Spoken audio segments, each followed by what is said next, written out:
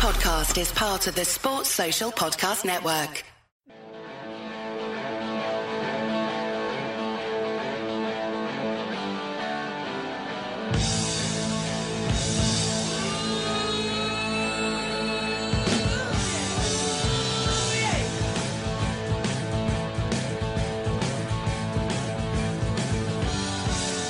Hello and welcome, lovely listener, to the Anfield Index podcast. I am Trev Denny and I'm podcasting to you from my field here in beautiful rural Ireland, but a change to our usual structure here because our friend Cam Branch is taking a step away from the microphone for an extended period. And as a result, we're going to have people coming in, spending a bit of time on the microphones with myself and Carl and Guy. And I want to introduce, obviously, Karl Kopak. You'll hear Guy Drinkle perhaps, or perhaps you won't. He's recovering from football-related hotness. But our first guest of this new period of the show is Mr. Stephen Scragg, an absolutely wonderful football writer who, no doubt, like myself, you'll admire and be aware of. Stephen, welcome to the show. Oh, thank you very much, Trev, and thanks for the call-up. It's good to have you. Myself and Carl were talking, and unsurprisingly, your name was very high on the list. So we're delighted to have you involved. Hot off another podcast. You're obviously a man in demand at the moment, so it's nice that you can have the opportunity to come and join us. After talking South American football to some people, I can't guarantee the highbrow football nature of the conversation will be the same, but we'll do our damnedest. I promise you that. Well, this is good though. This is the yin to the yang. I'm spoken to kind of like professors of South American politics, then about subjects you don't really know about. This is feeling considerably safer. There will be biscuit talk to come. Yes, this is good. This is good. Yeah, we are total yin.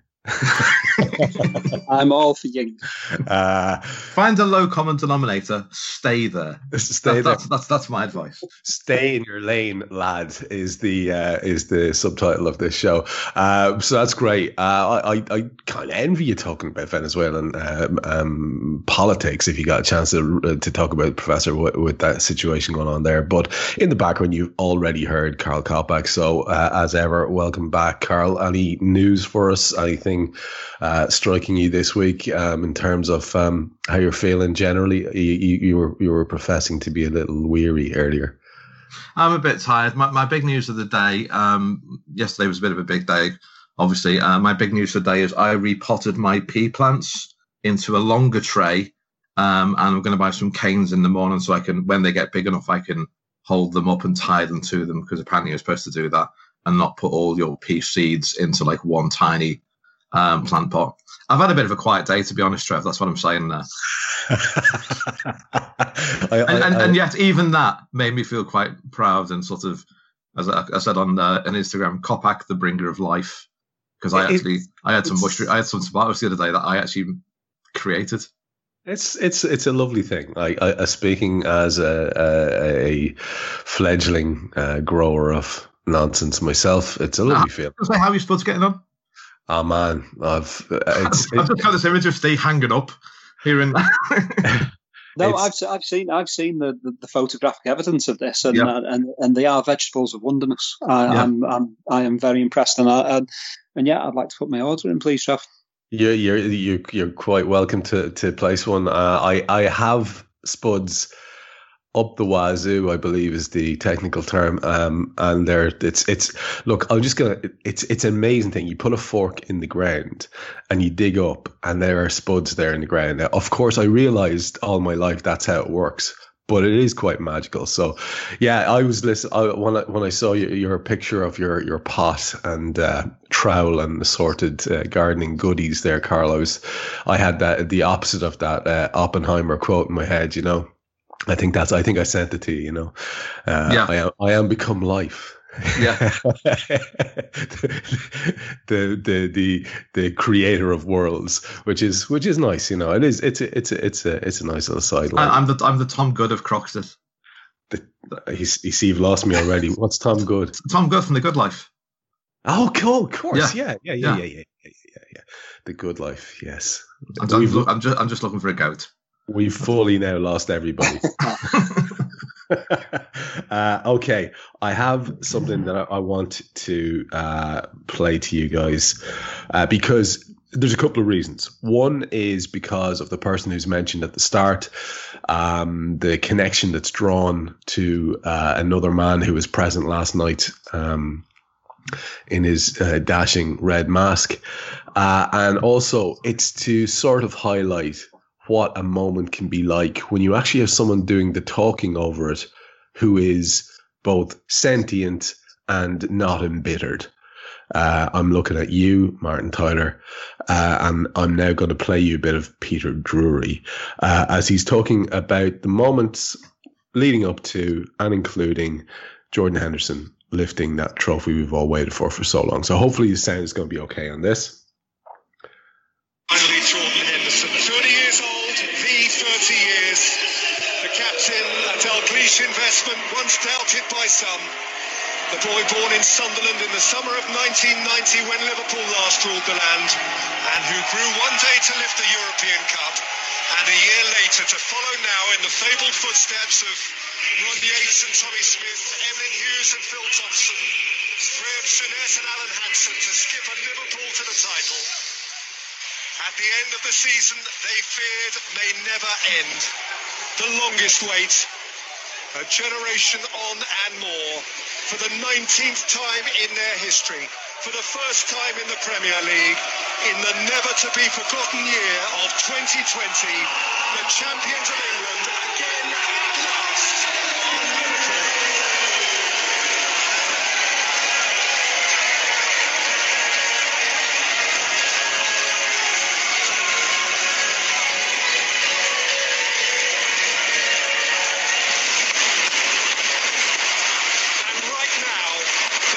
Champions of the world, they are the champions of Europe, and they are the champions of their own land.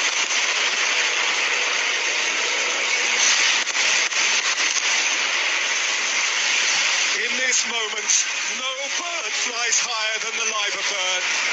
No club anywhere carries the kudos of Liverpool Football Club. That's a commentator talking. That's a commentator who had prepared, who had timed his words. He had some thought about what he was going to say. He's not phoning it in. He's not embittered. Even a little bit of a voice crack there in the middle of it. I love that, I have to say. Steve, were you watching the Sky Sports coverage, or what coverage did you watch of the event last night? Yes, unfortunately, it was Sky Sports coverage. So it's quite the contrast there, isn't it?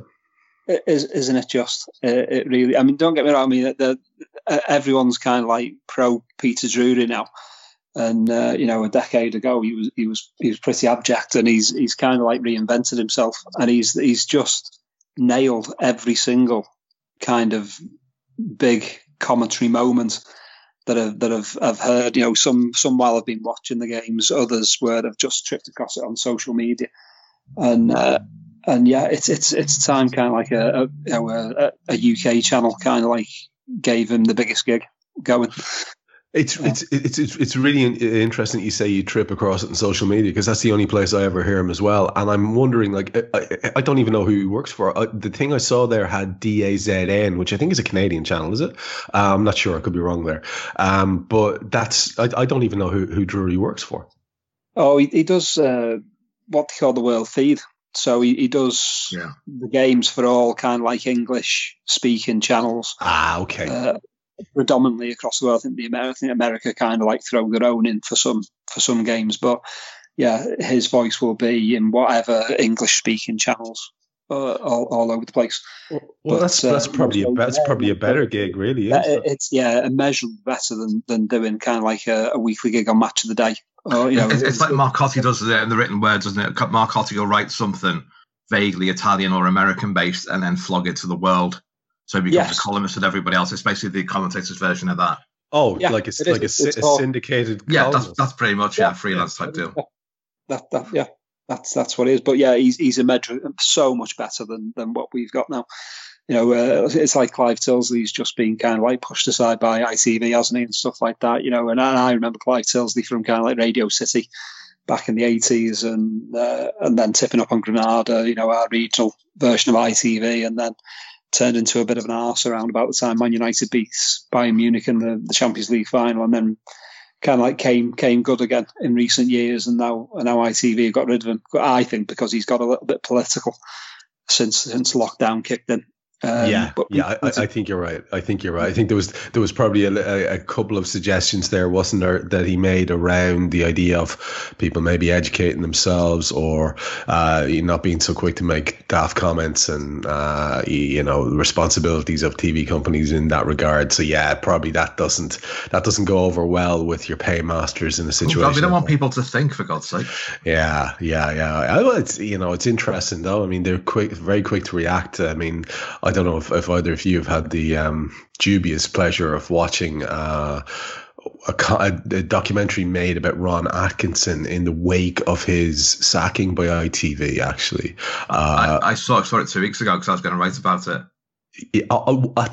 Almost exactly what I wanted to do was to write about it straight away, because there's a level of disconnect going on throughout it all that makes it really entertaining viewing, because from the minute one, he's convinced, there's no problem with me, but he's going through this, I think in American they call it doing the work, right? He's going through this process of, meeting people and talking to them and trying to understand different perspectives. But from minute one to minute whatever that ends it, he's just convinced that he's absolutely fine. There's no issue whatsoever, And to prove this, I met a black person. Yeah, exactly. Exactly. Here is a black man saying nice things about me. This is the strange. This is the strange thing about it. Like they kept wheeling out Brendan Batson to say nice things, and it's a weird one. Have you seen that? That's the one where he says where one of his mates says.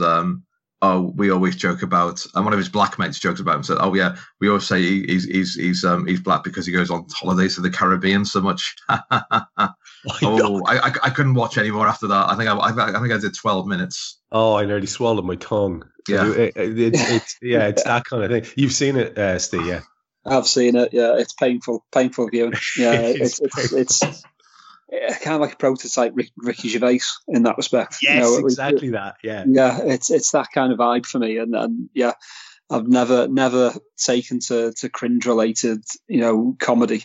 So cringe related real life is just a massive turn off for me. Yeah. I've got to say, I'm hopelessly partial to that type of comedy. So I lasted the whole documentary with the wry smile on my face. Now, we started off by playing that little clip for a reason, because there is a point I want to make there, and it's a point of continuity. Call me an old hopeless romantic, if you will. But I did love that Kenny was able to do the presentation of the medals. And I did love that the captain, a man who has endured way too much nonsense from people in the Liverpool fan base, was able to be there as a Kenny signing, and I thought that was just a lovely through line in terms of success. It was a very Liverpool thing for me, Carl. Well, they had a little chat, didn't they, as well? That was the longest chat between Kenny and anyone else. I mean, there's a few players actually who didn't hug Kenny, which just surprised me, because I think I'd still be there now if that was me. Yeah. But that was a nice moment, and you can see like Henderson's talking to him more than the opposite. So it's obviously thanks for bringing all this in and stuff, what have you. But that was a nice thing. It was a bit strange, wasn't it, the presentation, because it started off like a really bad sales convention and then suddenly worked. That's what I felt about it anyway. Like Jurgen dancing on his own. Thought, it's got a bit glass spider to all this. Yeah, The great thing about Jurgen dancing on his own, though, is that he pulled it off. He was that first on the dance floor kind of effect, and he wasn't awkward about it. Just the biggest, broadest grin. And you thought, well, no, if no one else gets some dances with him, he's going to have a cracking night anyway. Yeah. No one's told him he's on his own. I think that was, I would imagine that was quite deliberate, because he is the biggest personality, and it was just, I thought, very endearing to see him starting the build up for all the kids who were coming up at the start, to see him doing that for the likes of Harvey Elliott, to see him doing that for everybody who came up after him. And as you say, Steve, when it was kind of tumbleweed city up there at the start, it was kind of nice that he was so enthused and he was so on it and so into it. And just on a practical level, I think they handle it really well. I think it could have been absolutely horrific if it hadn't been for what they did with the darkness and the light. I thought it was really good. So they managed to get the families in. That was massively important. The people had someone to wave at. But you didn't know that there wasn't a massive crowd out there, because the music was loud and only the stage was lit up and they couldn't see anything. I thought that was very from a technical point of view. I think that's what made it probably work and be not in any way cringy, apart from those opening minutes. What do you think about that? Yeah, I think you're right there. Under the circumstances, they couldn't have done it any better. There's part of me that is old enough to think, I don't want that type of thing. When but within that same part of me wants the trophy that Leeds United were handed, on the same night, rather than the Premier League trophy. Yeah, I will. I would much rather prefer that being handed to them, or if it has to be the Premier League trophy, let's see John Henderson throw it to Curtis Jones and a la Graham Souness and Ronnie Wheel in 1982. So yeah, there's that traditionalist side of me, but under current circumstances and the fact that it's now the 21st century, I don't think they could have done it any better than they did. They've managed to, it's very stage managed, it's very choreographed. But yeah, I think you're right. The fact that the lights were dipped, they did a bit of a light show, and yeah, you wouldn't have known that the stadium was empty, apart from the fact that I'm a season ticket holder and I would have been there under normal circumstances. So yeah, I fully kind of I subscribe to that completely. We have, it sounds like we have a very like-minded gent on with us, Carl, here, because we've often made no excuses for coming across as a pair of old arses talking about the way we like things to be. And it's very interesting what Steve says there, because on one level, the likes of yourself and myself are looking at that thing last night and going, oh, it's a lot of palaver, really. But I think they did it so well that I forgot about all of those sort of reservations. The point about the trophy, though, is a really interesting one, because again, last night our friend Tyler and Jamie Carragher, who was absolutely no addition whatsoever to the whole thing, all he seemed to do was complain about Liverpool and big up the opposition.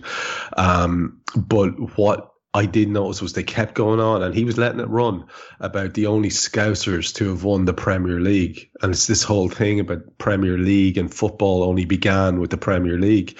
And Steve's talking there about all these league titles that we remembered, top flight, Division 1 being the best in the land, and it was our team, and there were bloody barrow loads of Scousers who won it. So it's really stuck in my craw there. And I think there's an interesting thing. The shedding of that trophy was not a good idea. I understand why this big comparatively ugly thing is there. I know it's all about branding and marketing, and football became a business in a way that wasn't before, Carl. But there's a lot of interesting stuff in what Steve suggested there, isn't there, in terms of what we value. Yeah, I mean, just to go back to us being old farts, I was genuinely annoyed when Carragher left in 2013, I think it was, that someone let him have a microphone on the pitch. I'm thinking I might just walk out now. There shouldn't be a microphone on the pitch. This isn't Italy, for God's sake. Yeah, you should be shouting about 45,000 people. But, yeah, I mean that's not for us, is it? That thing, that what they did yesterday. The Martin Tyler thing is just he's a really weird man, because I used to think he was all right, but he does play favourites, and when I say favourites, he plays favourites with anecdotes about the game. Like it was the Firmino no goal at Anfield. Was there any one Liverpool fan who was slightly annoyed that Firmino hasn't scored at Anfield? We've just won that. We've just walked the league by like 3,000 points or something like that. No one's going, yeah, but Firmino didn't score at home, did he? let's mention that again. Let's bring that up again. And you know, I expected him to have his stats about, but he started going on about, you know, Welshmen who've won the league. I thought, really? I'm not thinking, Ryan Giggs, hang on, Gary Speed, no, hang on, that was before the Premier League, wasn't it, with Leeds? But no, I'm actually just here to watch. You know, he's just a strange man. And there's a mate of mine who says, a Liverpool fan who says, like, you know, he doesn't hate Liverpool, it's just his job. And he's just boring. I think I prefer him to Jonathan Pearce, who I think might be the worst commentator ever, just because I can't believe anyone really talks like that in real life. And shouts stats all the time, but it's just tedious. But I can tell you, like, our mate Steve Armstrong is absolutely convinced that Martin Tyler hates United. Absolutely convinced of it. Yes, I've heard that too. And he's pure City. Yeah. So, you know, maybe it's just like this with everyone. But it's a little chuckle. There's a little chuckle to think about. Is Guy? I apologise if I've criticised Robot Wars. I do apologise. I would remove those words. It's just like he misses out on the game sometimes because he's too busy talking about, you know, who lives in Carragher's house. And let's go back to that anecdote 4 times. After we've done that, can we go and talk about the fact that you're watching a team who hasn't lost at home for 3 fucking years? Things like that are important. Yeah, I just think it's quite pointed. I do understand, and I've heard Steve say that actually about United and Tyler, but I don't know. I don't. Fully can I tell you that I've been in the same room as I've been sat next to Steve when Martin Tyler won an award once at the FSF Awards, and let me tell you, he was quite vocal and personal in his condemnation of Mr. Tyler from our seat about 20 yards away. I won't tell you what he said during this show. Did Tyler hear it? Was he shouting it? No, but he left me in no doubt where his loyalty was. Fair enough. Fair enough. I mean, the thing, I suppose, connecting it there, the thing I'm trying to talk about really is what did come through for me was in it all. The fact that Kenny could be central to it was really really heartening. The fact that Jordan was able to do his thing and come up and lift the trophy, and all the little bits we're seeing come through all day, all these wonderful sort of again I'm of the generation that would sort of slightly cringe at an awful lot of stuff. But I don't with these guys. They just seem genuine, and I've been binging on all the little snippets that are coming out. Not even Jurgen's baseball cap being on the wrong way around. For starting, I know he's wearing one. Yeah, and now he's putting it on backwards. And I know you're hip, Downey, and you know you're always messing around with your mates from Compton and what have you. Yeah, because you're street and dangerous. I am street and dangerous. There's no two ways about it. I say having. How are you, Spuds, by the way? Having stepped in from my vegetable garden. Fucking hell! Give me a sherry, Margot. I want to put my cap on backwards. Look, I suppose what I'm driving at, Steve, is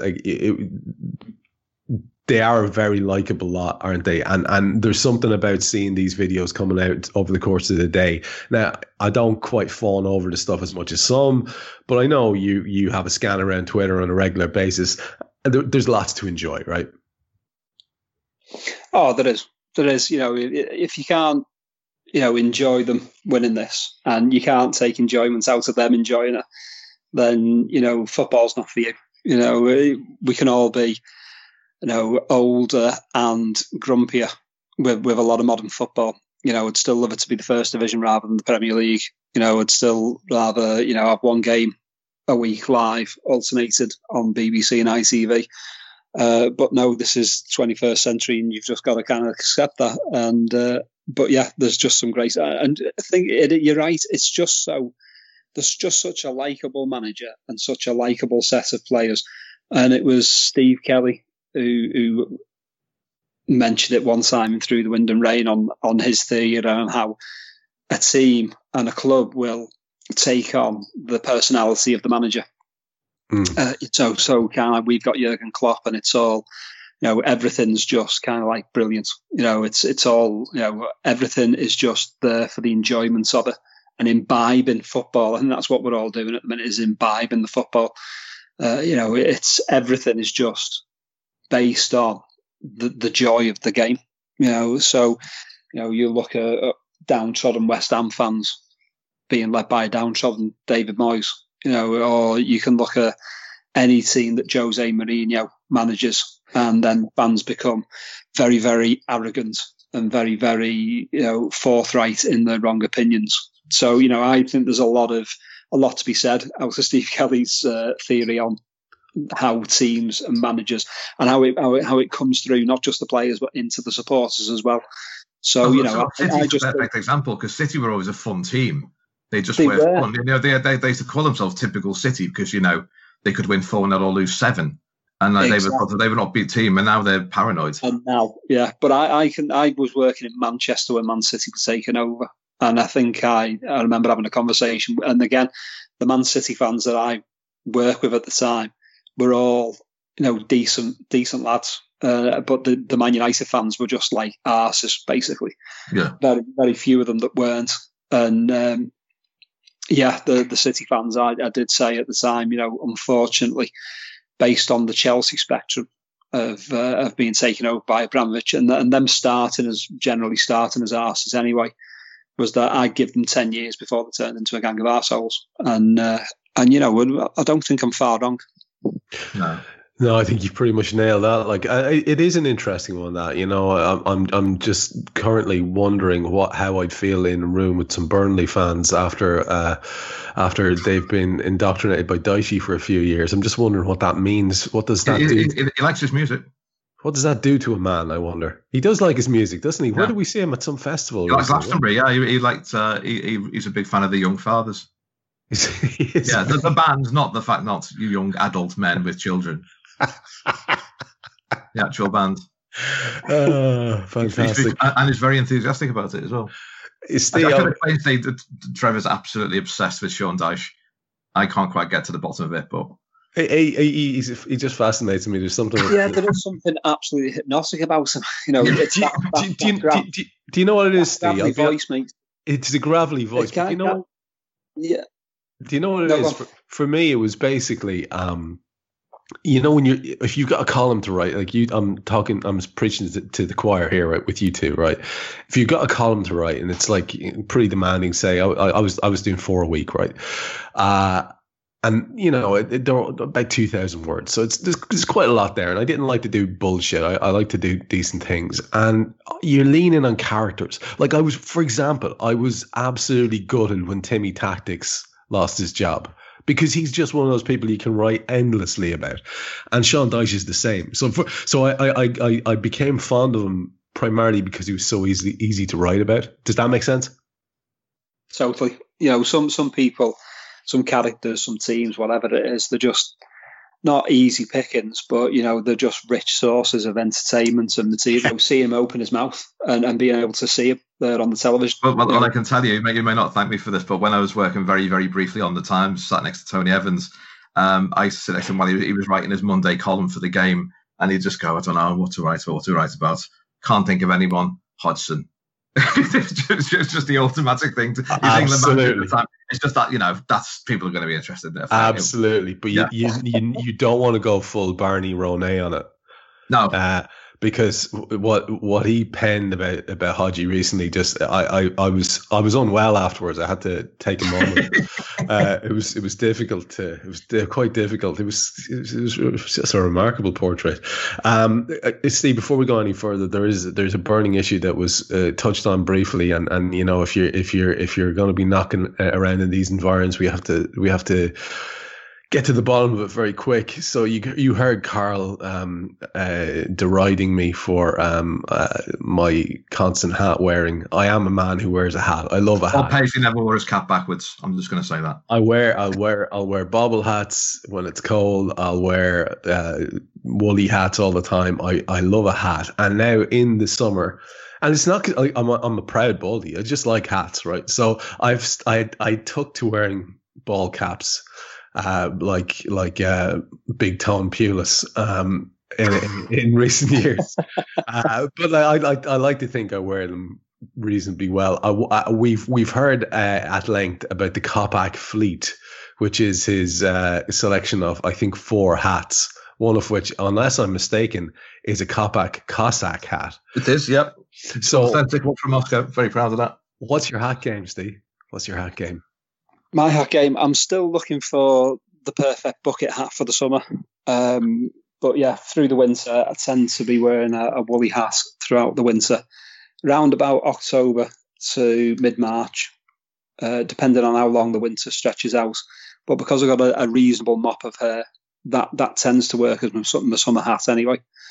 But yeah, I'm desperately after a decent bucket hat. Going back to my 80s roots.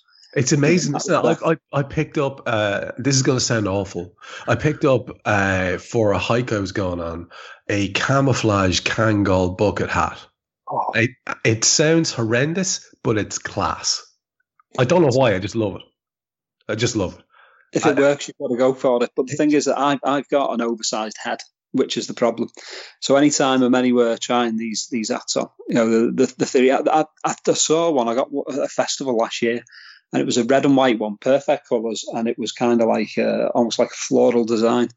And I thought it's a perfect one. And he had 3 of them, she had 3 of them on the stall, and none of them fitted me. I had the biggest one, got nowhere near. Got it. So yeah, I unfortunately have an oversized moon head. Yeah, I've got the same thing. Hence my John Lennon cap won't fit. Yeah, it's something akin to the Death Star. I have had them shut down.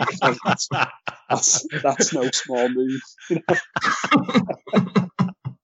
When you go past airports, you worry air traffic controllers. But the hair's got to have an ample effect on that. You do have a big old mop of hair there. Not dissimilar to the Kopak. Yeah, Mrs. Scragg calls it the ginger fro because in my childhood it was a proper kind of copper colour as well. To the point that you were called Duracell and all that kind of stuff, and it's tamed a bit now to a kind of strawberry blonde, but yeah, it does go absolutely static. If I pull off a jumper, there's kind of like there's an electric shock to be had. There's an aura of wonderment if there's a jumper with a bit of acrylic in it, and I take it off in a darkened room. You can see kind of like the static. It is no longer a darkened room. Yeah, no. Christ alive. Nikola Tesla nearly powered the world with this type of thing. Well, it's like those old Power Gen adverts that they used to have during the 1990 World Cup and all the National Grid and stuff like that, yeah. So in times of kind of like power cuts, which, probably coming on a regular basis before too long, yeah. I will be able to light a row of houses by just splicing. Big into this idea, I have to say. The nail on the head with this, of course, just to establish it, is the real abuse that I get from Carl, and I used to get from Cam as well, although he had no place because he did it himself, is that I would wear hats indoors. Now, do you draw the line there? No, I'm more than happy to do that. When I stick a woolly hat on in kind of late September, early October, mid-October, whenever summer stops. But yeah, converse. No, I'll wear them. No, during winter. I don't want to use the word Craig David here, lads, but here we are. You see, what happens with the throw is that if I wear kind of like it's like a hibernation thing. So I'll come out of my woolly hat after 5 months, and the hair will end up being flat to the point that I end up looking like the aging Paul Weller, because is slightly unsettlingly straight hair. Yeah, it does. But it's either kind of like he either uses hair straighteners or he wears a woolly hat for 5 months. Weller definitely uses hair straighteners because you can't get that thing and those pulled forward little locks. That just doesn't happen naturally. It doesn't. He's gone very light haired, hasn't he? He's gone very straw haired. the only way I could possibly, when I used to go around in those Britpop days with my hair pulled forward a little bit, the only way I could do it was if it was particularly greasy, if I'm being honest. So I've really straight hair, so there's something going on with Weller there. I don't know what it is. Fair play to you, by the way. If your handle is anything to go by, then you are a man of a similar vintage to myself. So having strawberry blonde hair at all is quite the victory. That's two of you now who don't go grey, for fuck's sake. And here I am with a big Santa beard on me. Betrayed by nature. So I'm glad we got to establish those very basic things. Carl, I mean, in terms of what's that, man? After the interview for the job. Listen, absolutely. It's like that. Do you remember when Have I Got News for You got rid of Angus Deaton? Not that we've got rid of Cam, obviously, but and then Anne Robinson was on it. I remember Paul Merton said, "Well, come on, we've got other people to see, love. So if you can crack on." When she started trying to bully them, come on, we've got other people to see. Yeah. Jesus, back in the glory days, that was actually quite an enjoyable TV show. Yeah. I did watch it with great regularity. Merton used to be very good then. I'm not sure. I think the idea is you couldn't possibly warm to Hislop. I'm sure he's become less warm toable as he's gotten older and increasingly unlikable. I could be wrong there. Maybe he's just arch. I'm a big fan.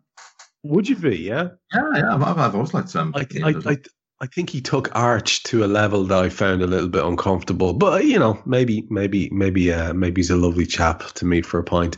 But anyway, I was getting back to business. And the small fact of the matter that we did lift that trophy. Oh, the league thing, yeah. The league thing. What was it about what was it that stood out for you, Carl, in terms of the hours spent in front of the TV yesterday evening? Like, what was it for you? Like, I mean, I've mentioned the Kenny thing, the through line with Henderson. That was particularly pleasing for me. I was gutted, absolutely gutted. I understood why, but I was gutted that Kenny had to have that mask on because I just, the guy's smile is worth $1 million, and it just would have been an extra level of happiness to it. But for you, like, what were the standout things? What did you enjoy about the whole palaver? I loved anything with Sadio Mane on it. Just because I think even though I'm long of an age where I don't worry about people leaving Liverpool anymore because you've got to accept that.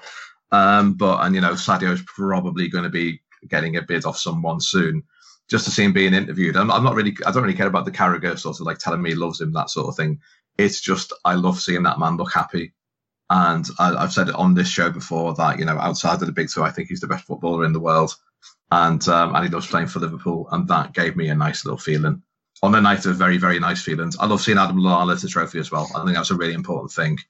Talk to me about that, because you did flag up the fact that you wouldn't mind saying a word or two about Lallana on the Twitters earlier on. What was it like? What gave you the warm and fuzzies about that? Was it just because he is a good lad? Something I got wrong. So when Lallana didn't come on, because Tyler was going on about look, he's not going to get his swan song at Anfield, and I thought he wasn't going to get a medal.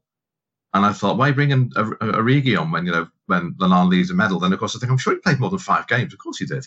Yeah. But what he meant, of course, was like, he wasn't get to play at Anfield for the last time. I thought, well, that's not the same thing. There's no one in the ground. It doesn't really matter. I don't think Adam Lallana's that gutted. He would nice to get on, obviously, because he's a footballer. And it's something Leanne said today on Twitter as well. Like, he's become almost a figure of fun. But Klopp just loves Adam Lallana, just absolutely loves him because he does everything he's supposed to do. And Lallana's got his faults, obviously. When he first came here, he had this thing of taking too many touches where, we definitely don't do that now, as that 5th goal proved yesterday. But it's just, there's a friend of ours who says people won't remember about Adam Lallana, what he did in that cup game against Everton, when he just basically just decided to be like, Graham Souness and Platini rolled into one in that day. When he came back for the 5-2 against at Anfield as well against Everton, when I was standing outside the ground going, he's gone mad. He's thrown everything away. He's put Shaqiri on who hasn't played for months. I don't know why he's bothering picking Lallana for central midfield. We don't throw away the derby just because you've got a bigger game on the Saturday. We don't do that at all. And Adam Lallana was absolutely outstanding in that game. And there hasn't been any times when he's been on the pitch for Lallana. He has quiet games, but it's very rare he has a bad game. he just goes quiet. Yeah. And I think that's the only criticism we make him. So I'd love seeing him with the trophy yesterday, because when we got him, of course, he was a big signing for Brendan, wasn't he, in 2015? And there's something about him I just really, really like. And, you know, I'm not going to pretend that, you know, when I see him come on, I think now we'll see some fireworks, because he's not that sort of player at all. But that was just a nice little moment. So it's another little story. In the same way that when I saw Minamino, I felt really sorry for him, because he just stood there and just stared into the distance with no one around him, because he obviously doesn't know anyone yet. Or, you know, or his mates were jumping around with their mates. But that was just a nice thing, because he's been there for so long, and that was nice.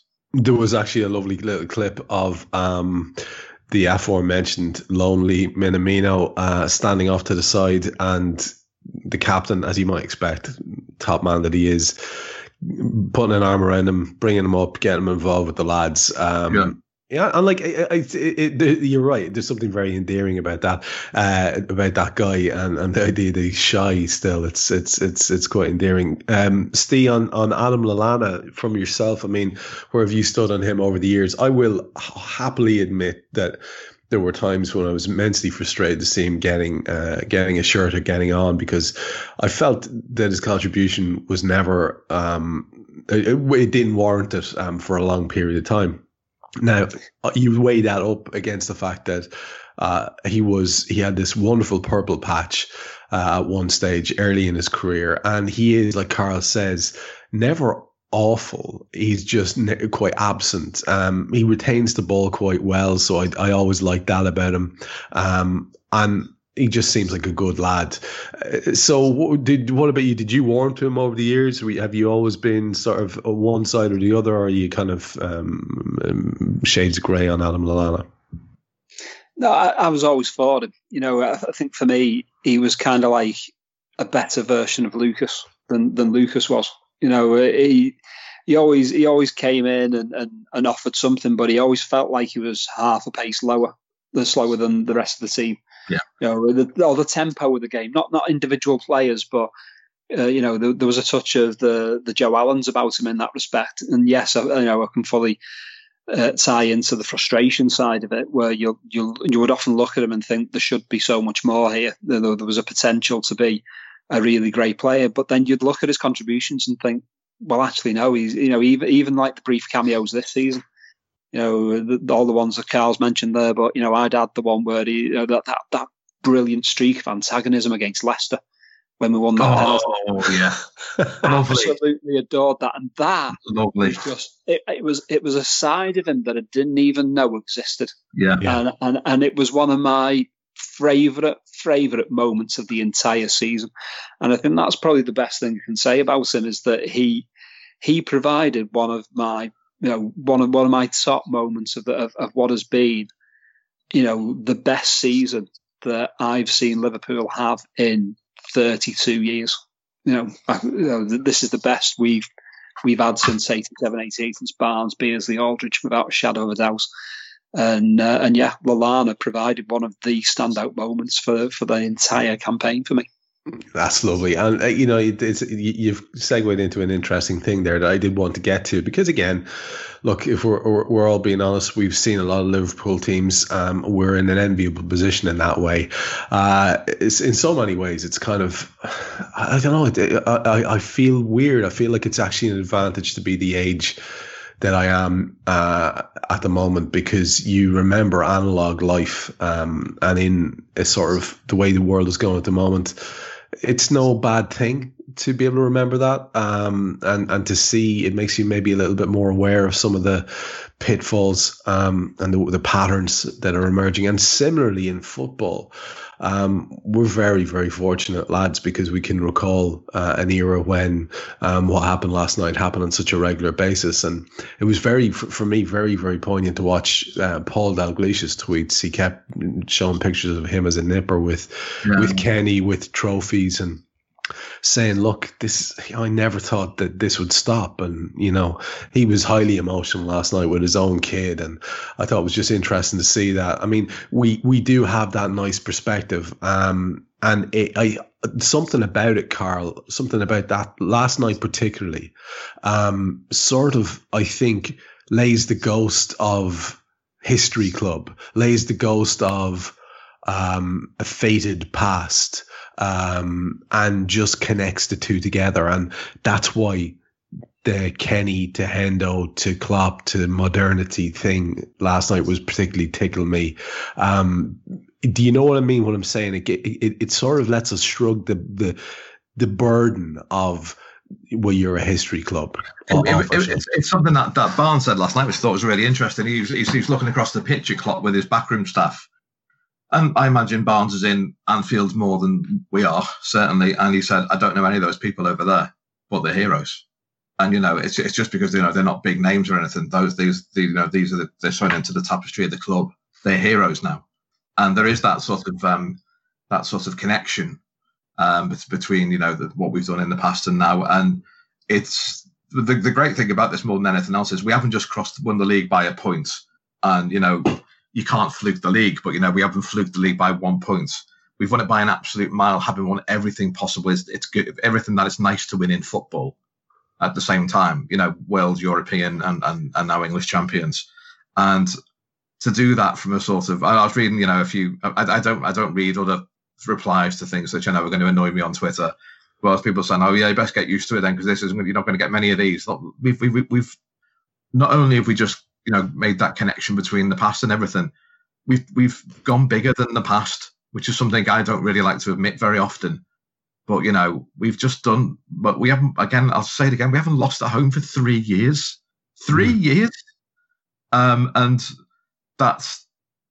it's just what they've done is just enormous. It is just absolutely incredible to do that. And I mentioned this very briefly on Twitter. I didn't get any bites for it but I'm absolutely convinced of this is I think this kicked off the second that Adrian came on against Norwich and the ground went mad. I'm absolutely certain of that point. So basically, Alisson goes off, and ordinarily with an Anfield crowd, the ones that we've been used to for the last 30 years, it'll be, oh God, he's gone off. Oh God, we've had it. Oh God, what are we going to do now?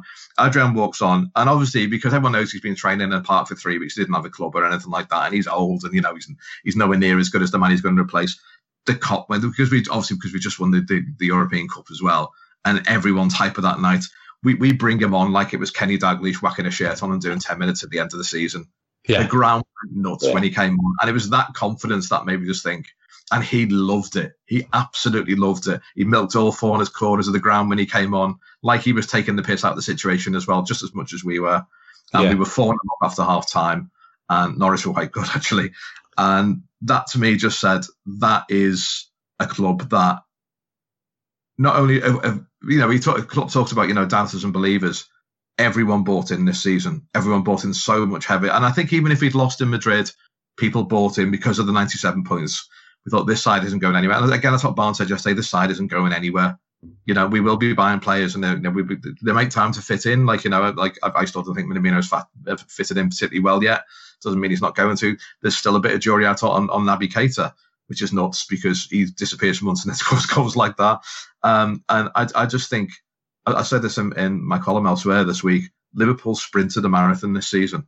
Absolutely sprinted a marathon. We thought we are going to win this league. We're all committed to it. Even with Adrian in goal, we are committed to winning this league. And the only way we're going to win it is battering the world. Not point budgeting or let's see where we are at Christmas. We are going to beat everyone, including the big lads, and we're not going to be scared of them. And that is something even the great Liverpool sides never did.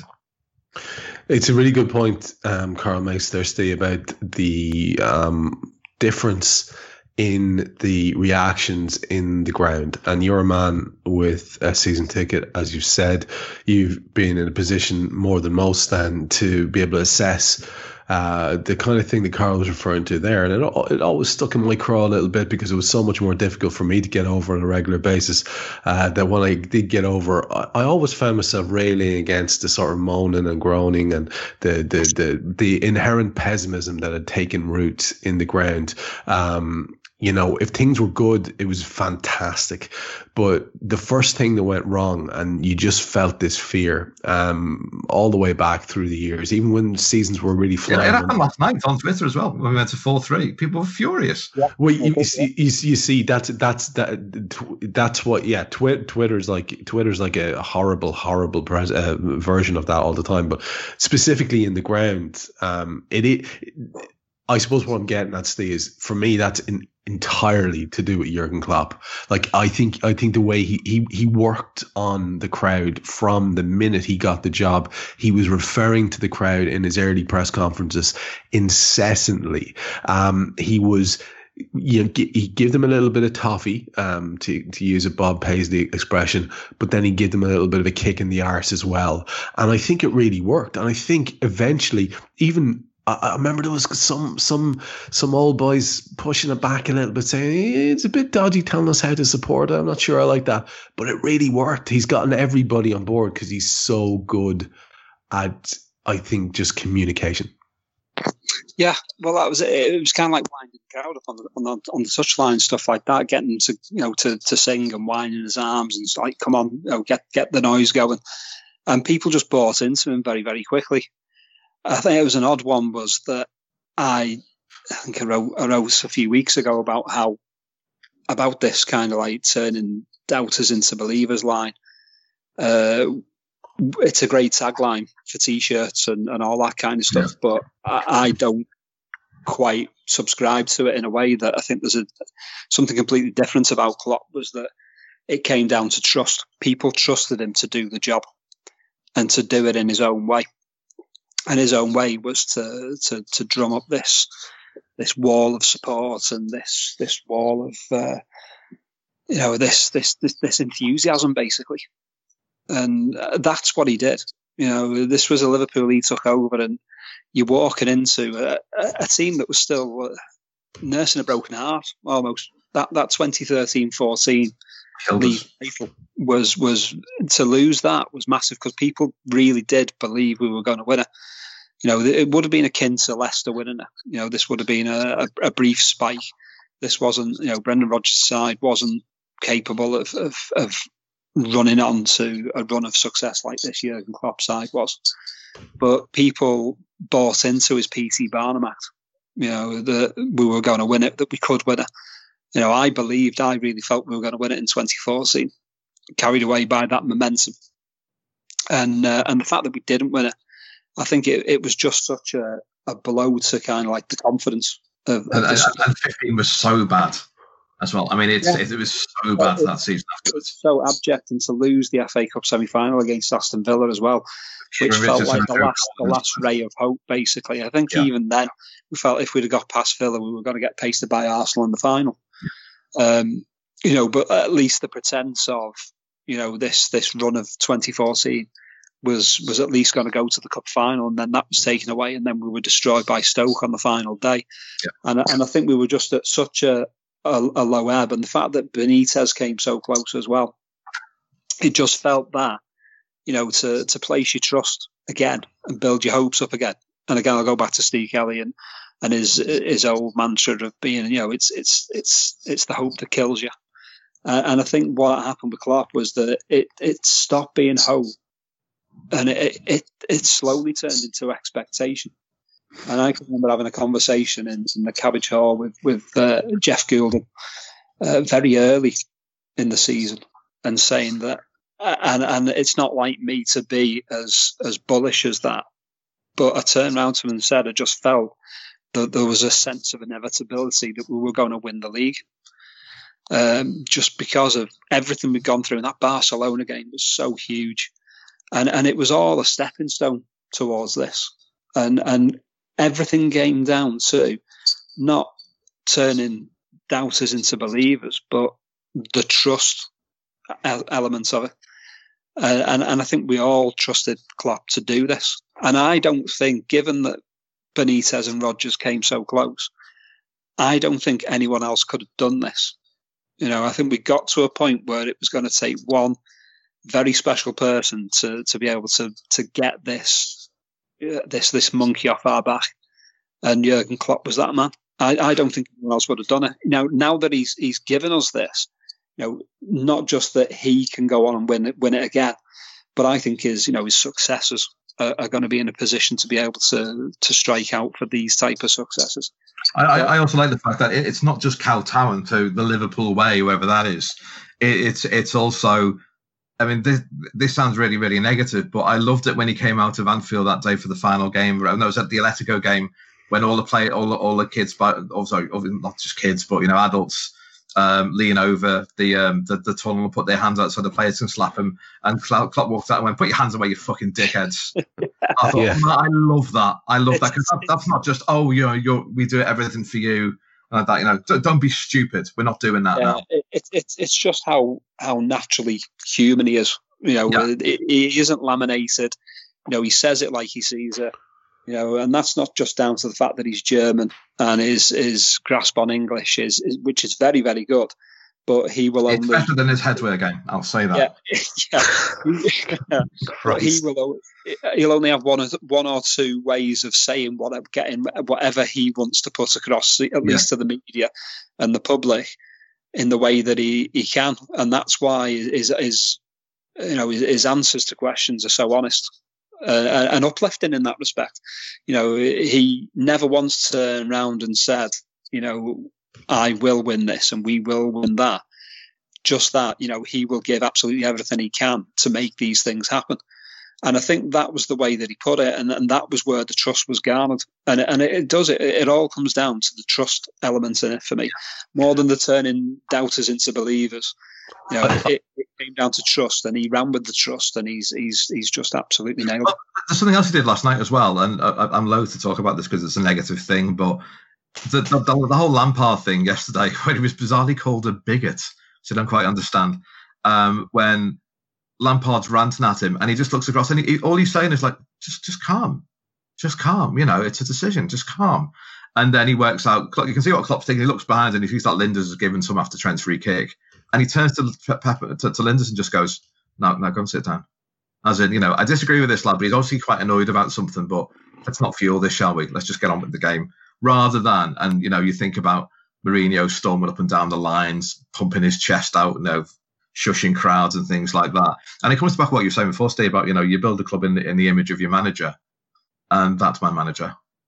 He did say afterwards that he didn't expect to be, I think, how do you put it? I didn't expect to be fighting with, I didn't expect to be doing that in the middle of a game. Fighting with Frank Lampard, he said, it was quite exciting, which I thought was... Yeah. Taking the heat off it at the same time. Exactly. Yeah, exactly. And you're right, man. Trust is the word. I'm glad you went there with that, Sticks. That's exactly where, over the course of Anfield Index Pro's existence, I've been so lucky. I'm doing the show every week with Jan Mulby, and every week, bit by bit, what was creeping into our conversations was, yeah, but we trust this team, don't we, Jan? Yeah, but we trust this team, don't we, Trev? And that's basically the word. It's absolutely a key word. There was an element of being able to relax, that even if this result didn't go, the next time they'd come out and absolutely batter the next team.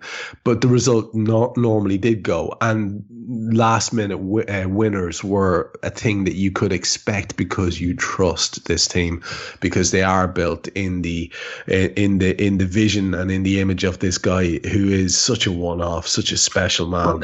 Sorry, he says, I heard an old podcast we did ages ago, and Klopp says, I think it might be I think it's the Wolves away game, where we scored in the last minute. And I just love this line so much, and I repeated it on the podcast at the time, but it's just so beautiful. Klopp just said, the boys found a way. Not I found a way, the boys found a way. Yeah, he does that. He does that. And I really like that. And it's sort of, I've told them what to do. They've just got to get it onto, and again, this is why I think he likes Adam Lallana, because he's very good at following orders. Houllier used to talk about Danny Murphy in the same way. He said he's more technically gifted than even Haman is, just because he does everything we ask him to do on the pitch. And again, that is a trust issue as well. It goes right, it flows right the way through the team. I mean, I was thinking before, imagine working for him. mean, you'd go to work early, wouldn't you? You'd have to. Yeah, there was always a lot of talk about in the early days of Mourinho and good coaches in general over the years, this expression of you'd run through walls for this guy, and an awful lot of people do that with, like Mourinho did with the siege mentality thing. And please remind me next week. It just doesn't fit here. But earlier on, Steve said something about Mourinho, and I was so tempted to play another clip that I've got lined up here, which ties into this show in so many ways, because we mentioned the comedy of embarrassment. And it's an early team talk that Mourinho's given to the assembled Spurs players after he took over. Did you see it? Oh, who does he slag off in this one? It's beyond Brendan and his envelopes. Beyond Brendan's envelopes, he starts talking about you need to act like a bunch of C words. I'm gonna leave it because I'll play it next week, and I'll play it with a language advisory. For some reason, that word seems to bother some people. God love them. But you've got to say it works for them, though. It is, for some people, the us against them thing works. Yeah, I suspect.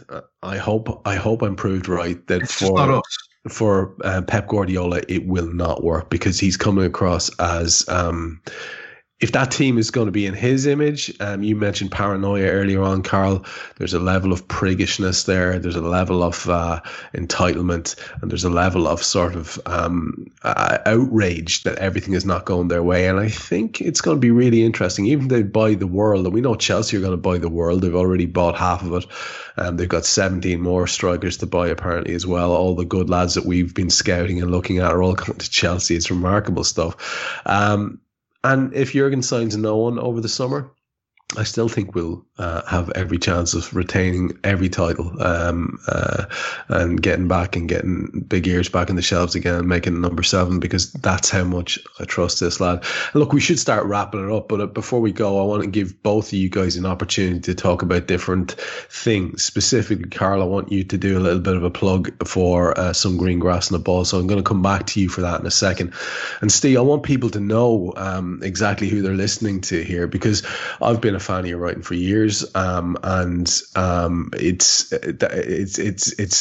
just lovely that not every writer is able to come on and have a chit chat as well.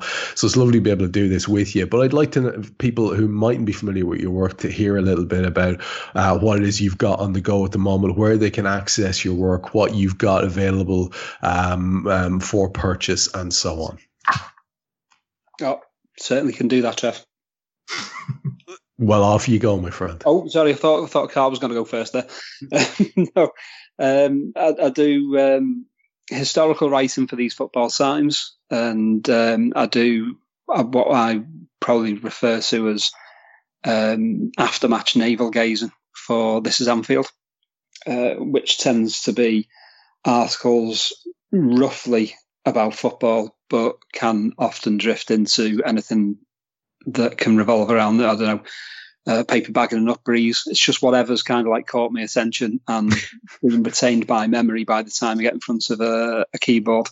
Yeah. If you're looking for a match report, then it's probably not what you would want to read. But if you want to know about plastic bags just blown around the football pitch and getting wrapped around corner flags, then I'm your man for that. Beyond that, I've got a book out called A Tournament Frozen in Time, which is about the European Cup Winners' Cup, which somehow fluked its way onto the shortlist for the Football Book of the Year. And in October, there is a sequel out to it as such, which is about the two-legged final era of the UEFA Cup. And that goes by the name of Where the Cool Kids Hung Out. This is glorious stuff. And if people want to get their hands on either of those books, we know that you can go to This Is Anfield for your columns, to these Football Times for your columns. If they want to get their paws in the books, how do they do that?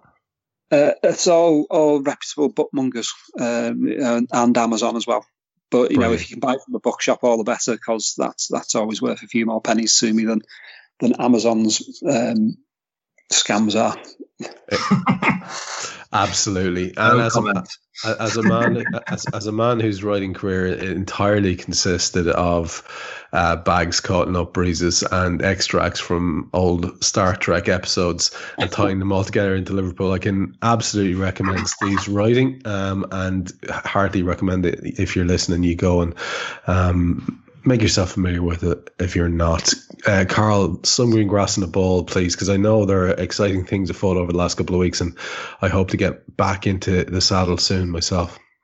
Well, I was going to say, if you're talking about, before I do that, if you're talking about going off topic in your articles, I wrote an article for my column this week where I basically compare the last 30 years of Liverpool Football Club with the film Shadowlands.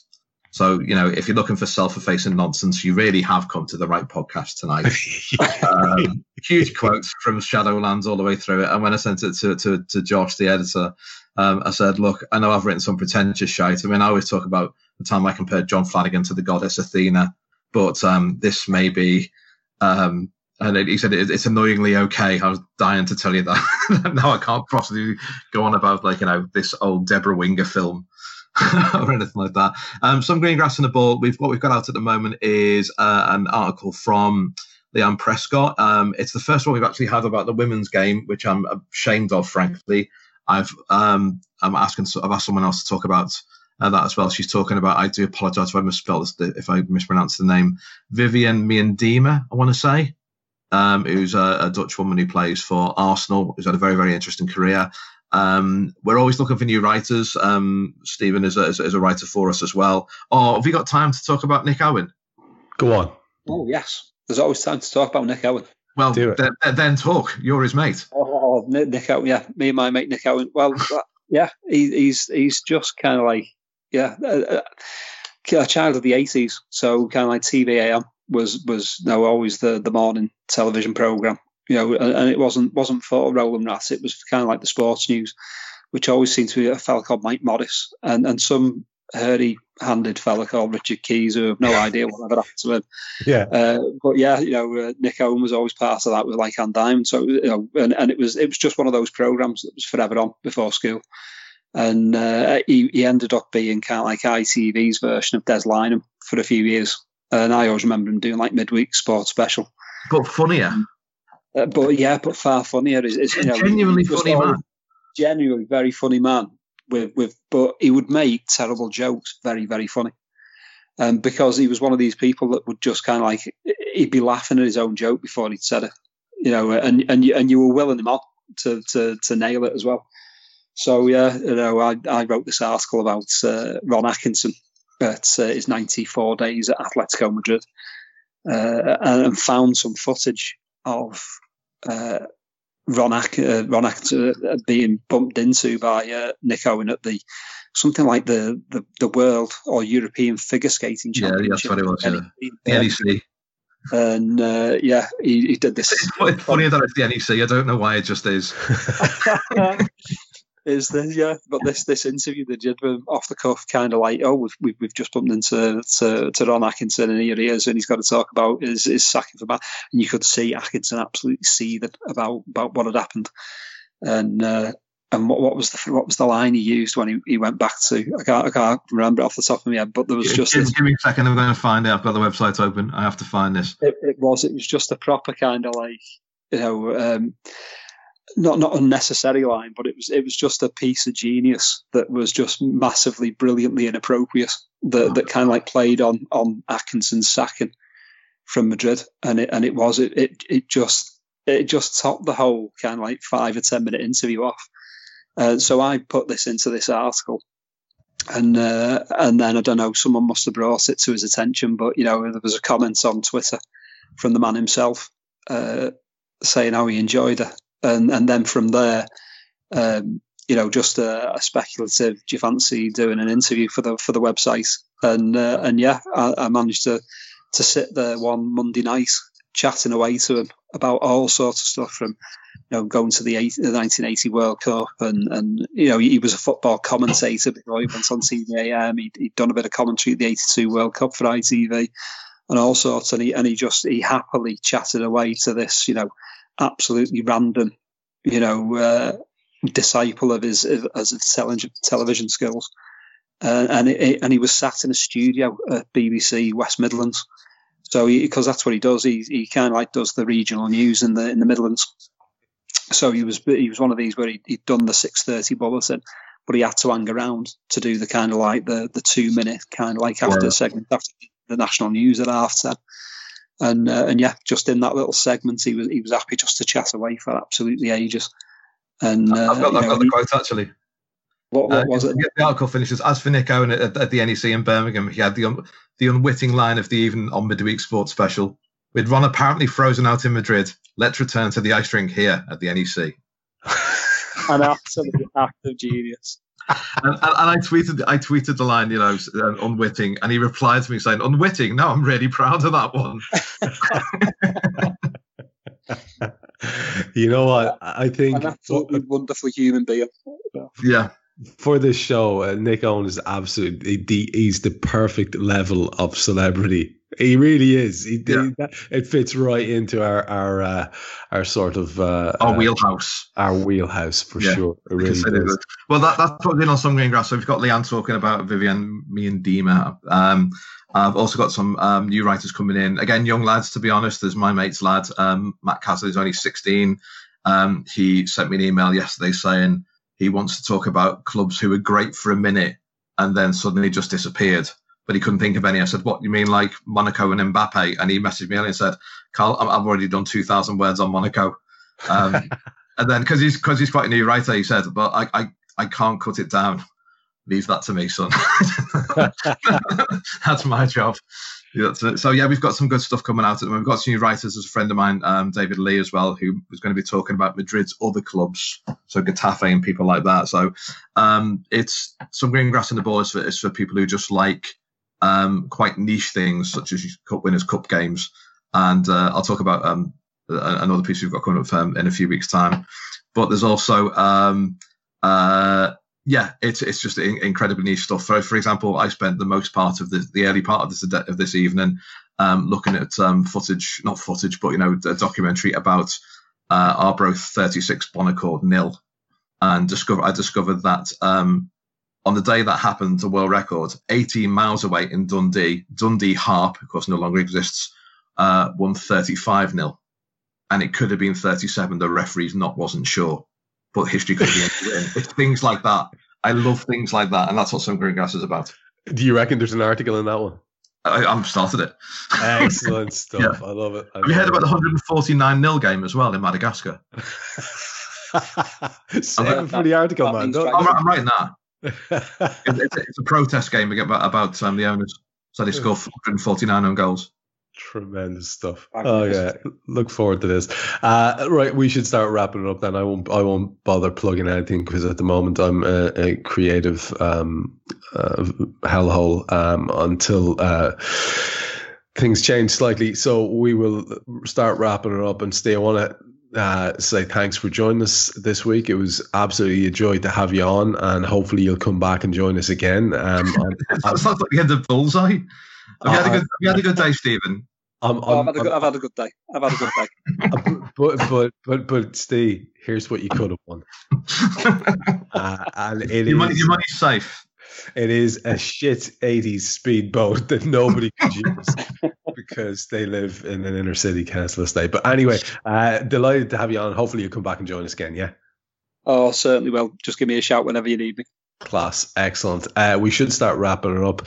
That was Stephen Scragg. You heard Carl Kopak. Guy Drinkle's been beavering away, beavering away in the background. I'm Trev Denny. We will speak to you again. Enjoy the celebrations. Let yourself indulge in them a wee bit. I know it's just actually hit me yesterday. It really is the first time. So today is the first day I've enjoyed being a champion red again. It's a class feeling. Hopefully you're all reveling in it too. So until we speak to you again, be kind to your fellow champion Reds and stay safe out there.